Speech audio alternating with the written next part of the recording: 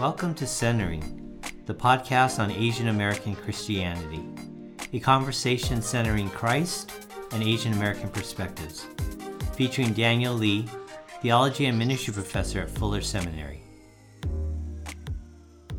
Hey listeners, welcome to another episode of Centering, the podcast on Asian American Christianity. I'm your host, Kevin Doi, and in this inaugural season, we're asking the big questions. Questions about Asian American identity, about the Asian American church. And today, I'm excited to explore with Daniel Lee, professor of theology here at Fuller Seminary, just a really fundamental question that I think a lot of us can resonate with. And the question is simply, how do we fix the Asian American church? So Daniel, why are we even asking this question in the first place? I think there's a presumption here in this question that something's wrong. I know as a pastor that this is a very real topic of conversation in our churches and wherever we go. So let me just ask you, what do you think is wrong? Or at least what are you hearing? What are you observing? What are you seeing as you interact with students and different people in your line of work? With this topic, like other topics as well, we're following the pain. There's something that's hurting. There's a serious pain going on here, right? And we feel pain. I think we can categorize some of the stories that people tell kind of roughly in three categories. There's kind of a social, political way of thinking about it. And what I mean is within the church, right? There's church politics, there's relationships, and you feel like that's toxic. They've experienced serious pain with that. Or not being accepted, women not being accepted, being LGBTQ not accepted, whatever, right? So there's all kind of issues with community dimensions of it, right? Backbiting or whatever. There's another way of thinking about it, this kind of cultural, theological way of thinking about it, in the sense that sometimes we feel like, Asian American churches in all their wide manifestations are just literally just cultural centers. And that's not necessarily a bad thing, as long as it doesn't devolve down to that. But it's like, do I get the gospel here? Or like, if I don't bow correctly, am I a bad Christian? Which is a weird thing, but it's a true thing sometimes. You're like, oh my gosh, you're not being with respect to elders, like you're a bad Christian. I'm like, well, is it an Asian thing, or like is it a Christian thing, or does it even matter here at this church, right? So people feel frustrated, like, I don't get the gospel. I think another way of thinking about it is that they're just the overall contextual situation, just where the churches are in America. I mean, we really could call this episode, how do you fix the American church, like just church in America. Every single church is going to their own thing. I think as Asian Americans, we experience it in a particular way. So we can kind of think about this in terms of, are there Asian American problems, versions of the same thing? Right? Asian American versions of the same kind of problem that other churches are dealing with? Or are there particular Asian American problems that other churches aren't really experiencing that way? So and we see both. They're both issues. I think we want to take people's pain seriously. I think people often are frustrated with their places of worship, belonging to the church. And I imagine that a lot of our listeners, whether they're pastors and leaders or lay people, can resonate with the question that we're asking today. But I also know that we could probably come up with a huge list of what's wrong with our churches and what needs to change. And so how do we keep from just descending into this dark hole of disdain and criticism for the Asian American church? I think we want to be helpful here. And yet there's this very real temptation, I think, to pathologize the Asian American church, to internalize kind of a self-hatred towards the Asian American church. And I don't think we want to go there, but can you speak to that a little bit? Well, let's just talk about that a little bit. So what we're talking about is the fact that, there are people who just grow up who internalize so much racism that they think everything Asian is bad, right? Everything Asian American is bad. So that can be projected to your parents, that can be projected to your family, that can be projected to anything Asian, like even who you want to marry, who you want to date. And obviously that can be projected to your church as well. And here we're not talking about the fact that Asian American churches don't have their real problems. They do. Our parents have real problems. But sometimes we can be literally racist toward our parents. Like, we don't want these ching-chong parents, basically, right? And that's really painful, but we might not be able to really see the fact that that's how we're thinking about them. So we want to be careful of that, I think. It's really important. The other dimension is that there are some pastors, and not only pastors, some people will say there are no perfect churches. So the saying goes, if you find a perfect church, and you better not go because you're going to ruin it. It sounds nice, has a nice ring to it. Everybody should be totally committed to your churches and not doubt anything. The problem is, it's really faulty reasoning. Here, this is what I mean. Every family is to some degree dysfunctional, but not every family is abusive, right? So there's such thing as abusive churches. Like, you might be like, well, to some degree, all marriages are rough, but, not all marriages does one spouse beat the other spouse. So there's actually this wide spectrum. And there's a pretty wide spectrum of even what we consider to be pretty toxic as well. So those things are real. We can't just say, oh, they're all dysfunctional, so it's okay. You just have to keep on trying. No, there are some problems that are deep, and you have to identify them. And some churches you have to leave from because they're literally going to kill you, right? So we want to be able to recognize that. Or at least some churches that are actually pretty dysfunctional enough that you probably don't want to continue these practices. There's actually something you can do to do better. Yeah. So you're saying there's a range of functionality or dysfunctionality in all our churches, and we need to be able to discern the level of our problems.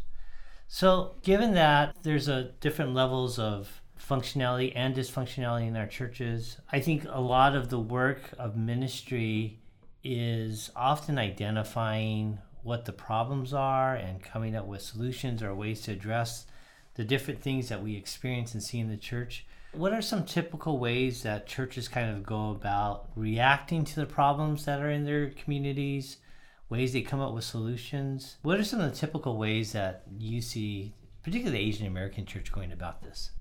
One way of thinking about it, so let's say the first approach might be, let's pray harder. Let's try harder. What I would call a kind of a revival approach. Right? We need more prayer, more commitment. We need more intercession from God. There's nothing wrong with this fundamentally. The analogy that I would make is this. So you're running a race and you're saying, let's run harder. Let's be more committed. The only problem is, what if you're running wrong? What if you're running in the wrong direction? Yeah. Maybe we need to slow down to figure out, what are we doing, right? So I think given all the fact that we need to do that, that becomes kind of a problem if that's the only approach that we have, right? We need to pray more. We should fast. Absolutely, yes. But once again, talking about a marathon, there are certain ways of running a marathon that you will literally be crippled. After you run the marathon, you will not be able to run anymore. Now, that's possible, and that does happen to people, right? They lose their faith. So you have to think about this thing and saying, that's, I think, a positive way of thinking about it, but theologically speaking, that can be really problematic. Yeah, just trying harder. What are some other ways that we tend to go about trying to fix things in our churches? Yeah, in the Asian American context, I think people, not as much, but there was a whole period when people were obsessing about ministry models. Oh, the church within church model, church under church model. Like, how do we find the right model? The English ministry, especially with that kind of church, right? We need more autonomy. I mean, I think those are, once again, important questions. It's just that it's just superficial. Why? Because there are a number of big churches that I know that they have continually said our biggest problem was the first generation. Like, they were driving us crazy. So we had to leave. The problem is not really to say go away just because you don't have them in the church anymore. There's something deeper that's happening. You can't just take yourself and go to a different situation and say we're going to be okay. The model itself isn't the issue. There's something that's deeper that's happening. And the model might be contributing to that, but that's not the core of the issue itself. Why? Because even with a different kind of model, similar things seem to be happening in different kind of contexts all throughout the models, right? So that's, once again, not deep enough. Even though models are important, obsessing over that is not going to solve our problems. Yeah, I know just in life, right, if we don't diagnose what the issues are, whatever solutions we apply are not going to work. I kind of I react to this word fix. I know we posited the question, how do we fix the Asian American church? And it kind of presumes that there are answers or there's golden tickets out there. And so if we could just find the golden ticket, we'll be fine. And yet we live in this time where there's just massive change culturally in our churches and Christianity, really globally. And I think one of the things that many of us realize is that there aren't experts anymore. There are people who are helpful, obviously, people who have good things to contribute, but there's so much more, I think, experimenting, learning as you go. And so what are we talking about? What are you suggesting needs to happen as we think about our churches and as we diagnose and as we try to find more faithful ways to address the issues that we actually see? Well, no, I mean, I'm going to give you three points to fix all our churches. No, I'm just kidding. I mean, it would be great if we can maybe do something like that, but that doesn't exist. Once again, if you kind of continue on that way of thinking, right? And so there are continual ways of thinking about fixes. And if you can take a third model, a third way of kind of approaching this problem of fixing, it would be like, well, this option really shouldn't be an option, but there's some people who say, well, I'm going to leave. I'm done with the Asian American church. It's so corrupted, with culture or whatever, I'm going to leave. We're not saying all Asian Americans should go to Asian American churches. We're not saying that. I mean, you don't know what the situation is, where people are. Sometimes that's where they are too, right? So I don't think we want to say this is a bad thing. What you have to realize is that if you go to a non-Asian American church as an Asian American, you take yourself with you. And so what are you going to do with all that, right? You're going to do with all the experiences and everything else. And sometimes it might be a healing experience, but other times those issues just sit there. It just doesn't get addressed, right? And I mean, I would tell you, we can do a whole episode on fixing the white church or fixing the black church. I mean, you can still same thing because they have their own set of problems, right? So because we're Asian Americans, we're going to talk about fixing the Asian American church, right? So I think that's superficial way of thinking about it, the fact that we're going to run away to something and it'll be fixed. How do we avoid that kind of superficial way of thinking about it? And yet we want to offer something here, right, today. And so what is often overlooked in the ways that we go about fixing or addressing the problems that we see in our churches? So I guess you've mentioned several ways that we tend to go about them. You've said that they're superficial in the end. They don't really go deep enough. They're not nuanced enough to address Asian American context. So what needs to happen? What are we missing? Yeah, we should all become multi-ethnic. No, I'm just kidding. Actually, that's going to be a later episode, I think, right? Why I don't believe in Asian multi-ethnic churches, and I'll unpack that a little later sometime, right? Quite provocative, but there's a reason why I don't necessarily believe in multi-ethnic churches as a solution for everything. That's another superficial fix, by the way. It's loaded, but we'll leave it for a different episode. The issue has to do with how do we get to the core issue? How do we get to the core issue of what the church is and what we're trying to do and what the gospel is? And once again, who God is. So that leads us to a theological way of thinking about it. So the first solution was like, let's run harder, right? And the other people were like, oh, change the shoes, right? Or enter a different race. And I'm saying, oh, you just run wrong. You have to look at how you run and you have to look at what direction you're going. Let's think about this, slow down, right? In the Middle Ages, what I've gathered from studying Martin Luther, there's so many people trying to fix the church. Church was seriously in trouble. And there are a lot of people who actually wanted revival. They were trying harder. There was actually more commitment, right? There were all these kind of mendicant orders. There were kind of these monk orders that would travel around, right? So many forms of revival. But one of the insights of Martin Luther is to say, wait a minute. Do we really understand who God is, what kind of a God we have? So it was a theological solution, right? Theological approach, at least. I don't want to call it a solution. It's a theological approach in saying, what are we doing? Who is God? At the bottom of everything, the question comes down to who is God? What kind of a God do we have? And that's actually more difficult than we realize because we can assume these things. Of course, God's good, but what does that mean, right? And what does it mean that God's founded the church? What is the church supposed to function as? What are we proclaiming every day in the church? That's really where the core issue is. Now, when we say theological, I think a simple problem might be like, let's just kind of, once again, study all this rich history of theological resources, and then that's what we need. Asian American church is theologically starving, so we have to learn this great riches of the Western tradition or whatever. And there's a problem with that. So Danny, what I'm hearing is that when we borrow or study someone like Luther, at least in the West, we have had a way of kind of universalizing what Luther and other theologians have offered. So how do we think about what Luther did in his time as a way of maybe going about how we would think about the problems in our own churches? Yeah, I've spent a lot of time thinking about Luther because there's something about what he did. What he did was what was phenomenal about what he did was the fact that he was able to change people's perceptions of what Christianity was, what the gospel was, in a fundamental way. That's amazing. But how did he do that? And I spent some time thinking about it. He had a multi-pronged approach, right? One approach was he wrote theoretical works. He knew that these problems actually had deep theological issues, right? He wrote Bondage of the Will, which he thought was, his most famous work. He did that because he knew there were theological issues that had to be, addressed. But he also wrote like Prayer for his barber, right? So he knew that these things couldn't stay at that level. He had to figure out how to talk about them in an everyday, on the ground kind of a way.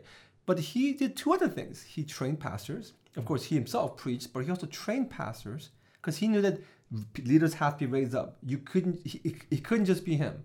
Of course, like the printing press and everything else, so everything was going out there too. And then finally, he basically changed, he did liturgical reform. I think how we would think about it is he changed how people understood service and spirituality. All those things have to be there to kind of transform and address the deep problems that we have. And I think this is the key. When we study somebody like Luther or Dietrich Bonhoeffer or whoever, what we need to do is study them to a degree that we have internalized their lessons so we can apply what they're doing and so that inform how we think about where we are. We can't just kind of take what they do and just stick it in our context. That does not work. And this is something that I hear pretty common, but I think is really, really, really problematic. People say, oh, Asian American church is 20 years behind the white church. That's really faulty because we're not behind. We're a different context, right? So it's not like, it's almost like what some of the Asian American churches are doing is following 20 years behind and just repeating the mistakes, right? Because they're continually, nothing's working, right? Because they're taking things that are developed for a different context and then sticking in their context. And of course, it's not going to work. I see this commonly in a lot of seminary students as well. They say, oh, my ghetto immigrant church has nothing, but I'm so excited about all the great stuff I learned because all this white theology. And I'm like, well, when they get mature a little bit, 5 years later after they graduate, or maybe 10 years after, they realize it wasn't so much the fact that they were great. I mean, they are great. It's just they're not for my context. I think this is one of the reasons why we're doing this podcast. We have this whole resource site, centered and everything else, because we're saying, we don't think we have the solution, but we think we're pointing to a solution. We think the solution comes from the kind of things we're doing right now. Thinking about these issues theologically and understanding the context well. We need to understand and take a grasp of what the context is. That's why we developed this thing called the Asian American Quadrilateral, because we can't talk about that vaguely. What is the context? And what does the gospel look like in this particular context? And we have to be able to see it. We have to bring it in front of us because there's somewhere stuck behind us. That's the kind of work that we need. I think that's the hope. You mentioned this thing about there was no one quick fix. I think of it this way. Even though there's no one quick fix, you can know the nature of the problem, that it's kind of like continually navigating. I kind of think of it as like sailing or something like that, right? You know generally what direction you're supposed to go. But it's not like you can just stop and be like, I'm done with it. Why? Because there's storms and there are currents that happen. So you might have to go around the storm. And you're like, well, we're going the wrong direction. I'm like, no. It looks like I'm moving the wrong direction, but this is how you navigate through what's happening in life. That's what the Asian American church has to do. It has to be able to have that much maturity to be able to think theologically for itself. That's really helpful. What I'm hearing you saying is that we have paid so much attention to the answers that Luther gave rather than the way he went about his theologizing. So we, in our own context, need to pay attention to what's really going on, to bring people, leaders that we can entrust and have conversation about these things with. And we need to be open to reworking our spirituality in different ways to address the unique issues in our own context. That's really kind of the nature of what we're talking about, and to be nimble and open to how those things change over time. So as we wrap up, again, listeners, thank you for joining us on Centering. We hope you join us next time. We're going to be exploring parents and children and the role of family and family life in our churches, theology. And Daniel, I just want to invite you again to give a final word to our listeners, to people who I think love their churches, but also see many of the challenges that they face maybe even some of the pain and hurt that they've experienced, what might you say to them? I think I would say God loves the church. That's the first word. But God loves us so much that he's not going to hold back critique and discipline. I think, how do we love the church in such a way so that we can really ask hard questions and wrestle with these things and not ignore the fact that there might be some serious problems in our churches. So that's the word. We're creating a community here at Centering, so we invite you to join the conversation by sending us your comments and questions at centeringpodcast@gmail.com or visit our website at centered.today for a list of shows and other resources. This episode of Centering, the podcast on Asian American Christianity, is produced by Jason Chu. Editing is by Carl Cathedral, with music by Mark Verdito.